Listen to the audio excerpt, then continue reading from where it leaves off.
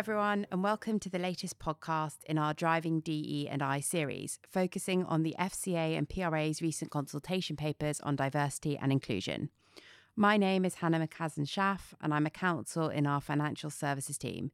Today, I'm joined by Lara White, a partner in our data protection team, and together we'll be focusing on the data protection aspects of the FCA's data reporting and disclosure proposals, which are considered to be the key components of the new proposed framework on diversity and inclusion. Just to briefly remind everyone and to set the scene, firms will be required to publicly disclose their diversity and inclusion targets and their progress towards them annually. These targets will be reviewed and updated regularly to ensure they remain stretching but realistic. Also, firms will be required to report to the FCA their average number of employees.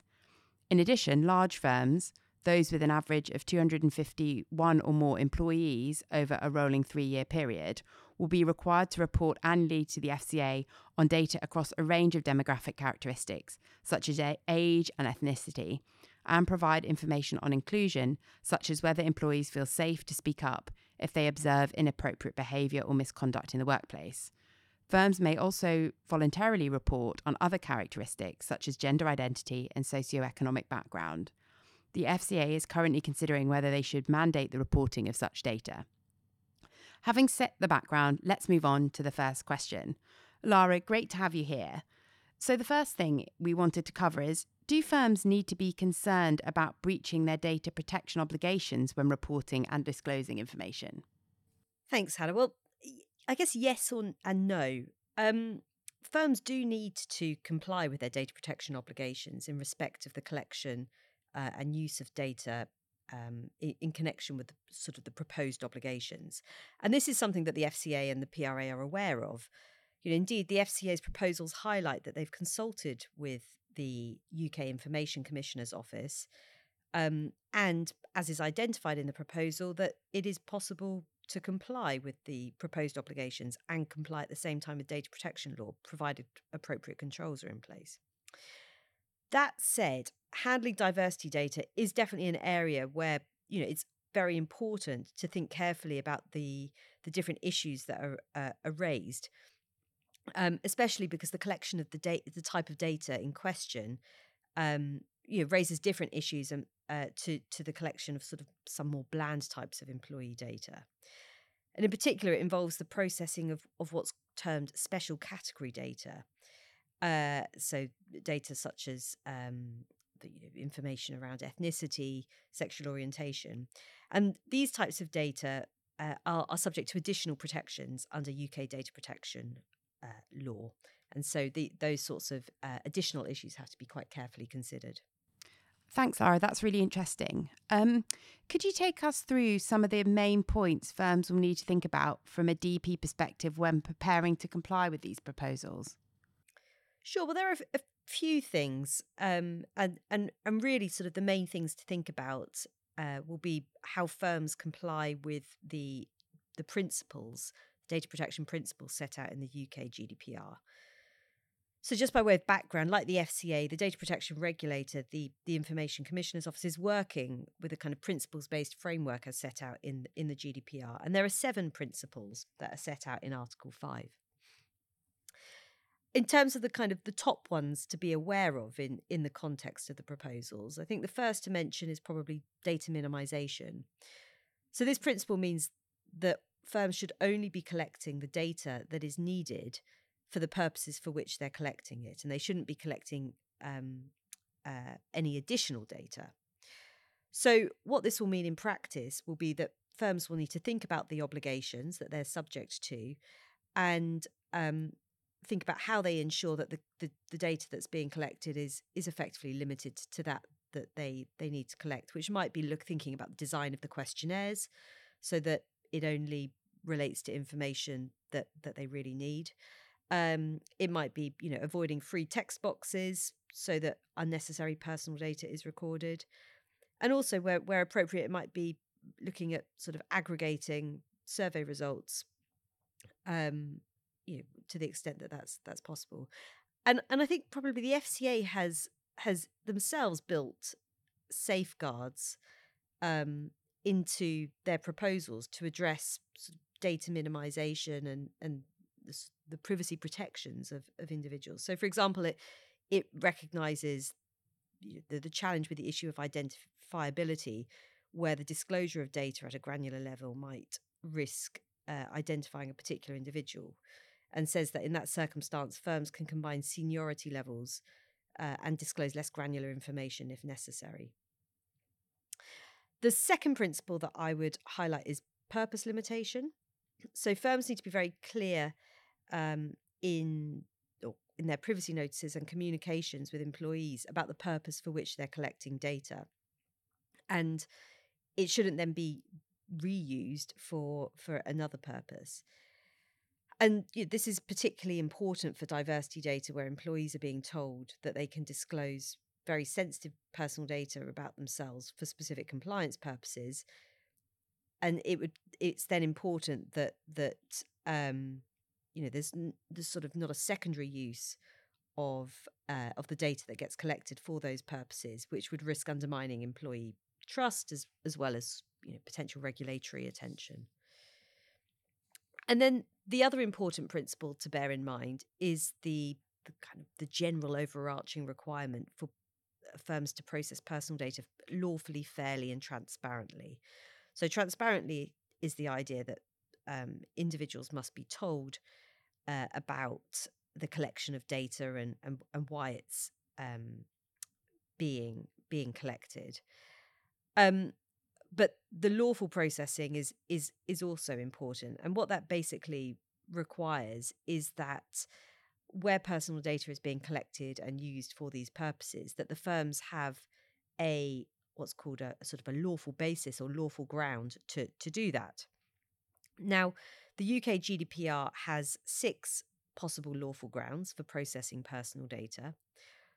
One of these is that the processing is necessary for compliance with a legal obligation, which might be a good fit for mandatory reporting and the sorts of disclosures that we're talking about. But it's also important to remember that this ground can only be relied on for processing that is necessary for compliance with the relevant legal obligation. And so any process for purposes beyond those legal obligations would need to rely on another lawful ground. Also, as I mentioned before, some of the data that we're talking about here is special category data. So data about sexual orientation, disability, long-term health conditions, ethnicity, religion. These categories of special category data attract extra protection under the UK GDPR and the Data Protection Act. And one of those extra protections is that one of the effectively sort of enhanced lawful basis is needed, or an enhanced condition is needed to process it. And there are various lawful bases that may apply. So, for example, there's one in the Data Protection Act that says that the collection of this type of data is permitted to the extent it's necessary for compliance with obligations in an employment context. And there are some others around ensuring equality of opportunities. But again, the key point here is that reliance on those grounds really is limited to processing of data that is necessary for the relevant purpose. Also, a point worth mentioning is that to rely on the grounds, firms need to make sure that they have some documentation in place to support why they consider that one of those additional lawful bases is appropriate. And then the final point that I would mention here is, I suppose, what is it that firms do once they've collected the data for the purposes of the mandatory reporting? Considerations will need to be given to issues such as how long is that data retained, in what form is it retained, because once again there are sort of requirements in data protection law that govern the retention of data. Thanks very much, Lara. And one of the other issues that has come up is the question of consent, and that often comes up in the context of GDPR. Do firms need to get employees' consent to collect and process the data for the purposes of the DE&I requirements that are being proposed? So no, not necessarily. I think it's a myth that still occasionally comes up about the GDPR that everything needs consent. Consent is just one possible option for the lawful bases that I mentioned earlier, and explicit consent is just one option as a condition for processing special category data. And there are other lawful bases that are available, meaning that consent is not the only option, and in some cases may not be the best option. So one of the reasons for that is that the UK GDPR sets a pretty high bar for consent. Individuals have to be provided with very clear information about what it is that they're consenting to, which I should say probably isn't that element is probably not too problematic here, given that firms will want to be quite transparent about what they're collecting. But there are also requirements about individuals being informed about their right to withdraw consent, the ease by which individuals can withdraw consent. And then one of the barriers in an employment context is that consent has to be freely given. Now, it's not insurmountable, but there are challenges with collecting freely given consent in an employment context because of the presumed imbalance of power between an employer and employee. So to sum up, getting consent isn't necessary.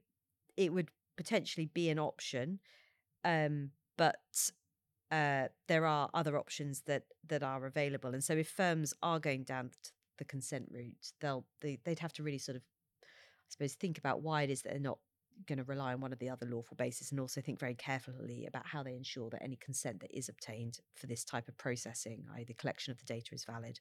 Thank you very much, Lara. One point we've touched on a few times is not disclosing more data than is necessary, but for some types of data, reporting is proposed to be on a voluntary basis. Does this mean, in practice, that firms can't make voluntary reports? And what about requesting other data as part of a push to promote diversity that goes beyond what's required in these proposals? So, data protection law doesn't prevent the collection and processing of data for voluntary reporting, or indeed for kind of wider diversity initiatives. But the collection and processing of that data would need to comply with data protection principles. So, that might mean that the lawful ground of legal obligation wouldn't be appropriate in all circumstances, and the firm might have to consider perhaps whether it's going to rely on another condition, either a condition for the special category personal data or lawful basis for personal data generally. Also, again, with the principle of data minimization, even in the context of the voluntary reporting, it will be important that no more personal data than is necessary for the relevant purposes is collected. So it's the same sort of principles, but where the data is being collected on a voluntary basis, the analysis may be slightly different. And what about how these obligations fit into wider data protection compliance programs? Is there anything firms with a presence outside the UK should be thinking about if they are considering whether to take a similar approach to collecting and disclosing data on diversity across different jurisdictions? Well, I suppose the first point to note is, I think these requirements apply to UK firms. So UK law, I guess, is the key requirement. But if your question is around, the extent to which firms, say elsewhere in Europe, are thinking about the collection of this data, then really I suppose the message is that those firms would have to think very carefully about whether the sort of collection and reporting that is envisaged under these proposed obligations would be lawful in the jurisdiction in which they're established. And this is because the laws vary a lot across jurisdictions, and even in Europe, there's a lot of variation between the legal regimes, despite the fact that the baseline data protection rules are broadly the same. So in some continental European jurisdictions, for example, the circumstances in which categories of diversity data, so some of those special category data can be collected, are very, very limited. And sometimes that's because there aren't these additional lawful bases or legal conditions that we have perhaps in the Data Protection Act 2018 in the UK, but also there are cultural reasons why this type of data doesn't get collected in some jurisdictions. And indeed, sort of reflecting on these requirements as they apply to UK firms, but in the context of the makeup of the staff within these UK firms, I think some firms will find that there will be a lower uptake within perhaps some groups of their employees, maybe people from parts of mainland Europe, than people who are have been in the UK for a long time, because there's just not that same culture of sharing the type of information that's contemplated here in all jurisdictions. Thank you very much. And one final question before we finish. What's the most important point for firms to bear in mind when they're balancing their new obligations when they come into force and their data protection obligations?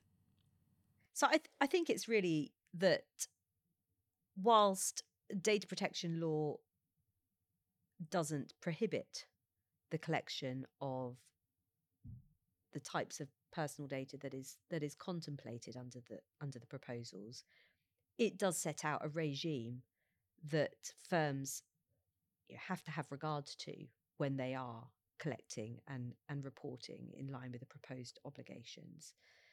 And I think firms have to be quite methodical in working through the various requirements that are set out in the principles and thinking through practical issues around the security and the retention of the data when complying with the proposals under the FCA and PRA regime, and can't think that just because they have these obligations from coming out of the FCA and the PRA, that there's somehow a sort of an ability, or that gives them an ability to ignore the data protection principles. So I think that's probably the key thing. And by being methodical, or in being methodical, I think probably firms ought to think about documenting how they have dealt with each of the various requirements. Thank you very much, Lara. That's been really interesting, and there's an awful lot for firms to think about. So thank you very much for joining us. That brings us to the end of today's podcast. Do look out for further podcasts in this series on our Regulation Tomorrow page and blog. And as always, please do get in touch with any queries or suggestions for future podcasts. And finally, don't forget that on the Norton Rose Fulbright website, we have our DE&I hub, where you can find previous podcast recordings and other thought leadership materials on this topic. Thank you very much for listening. Goodbye.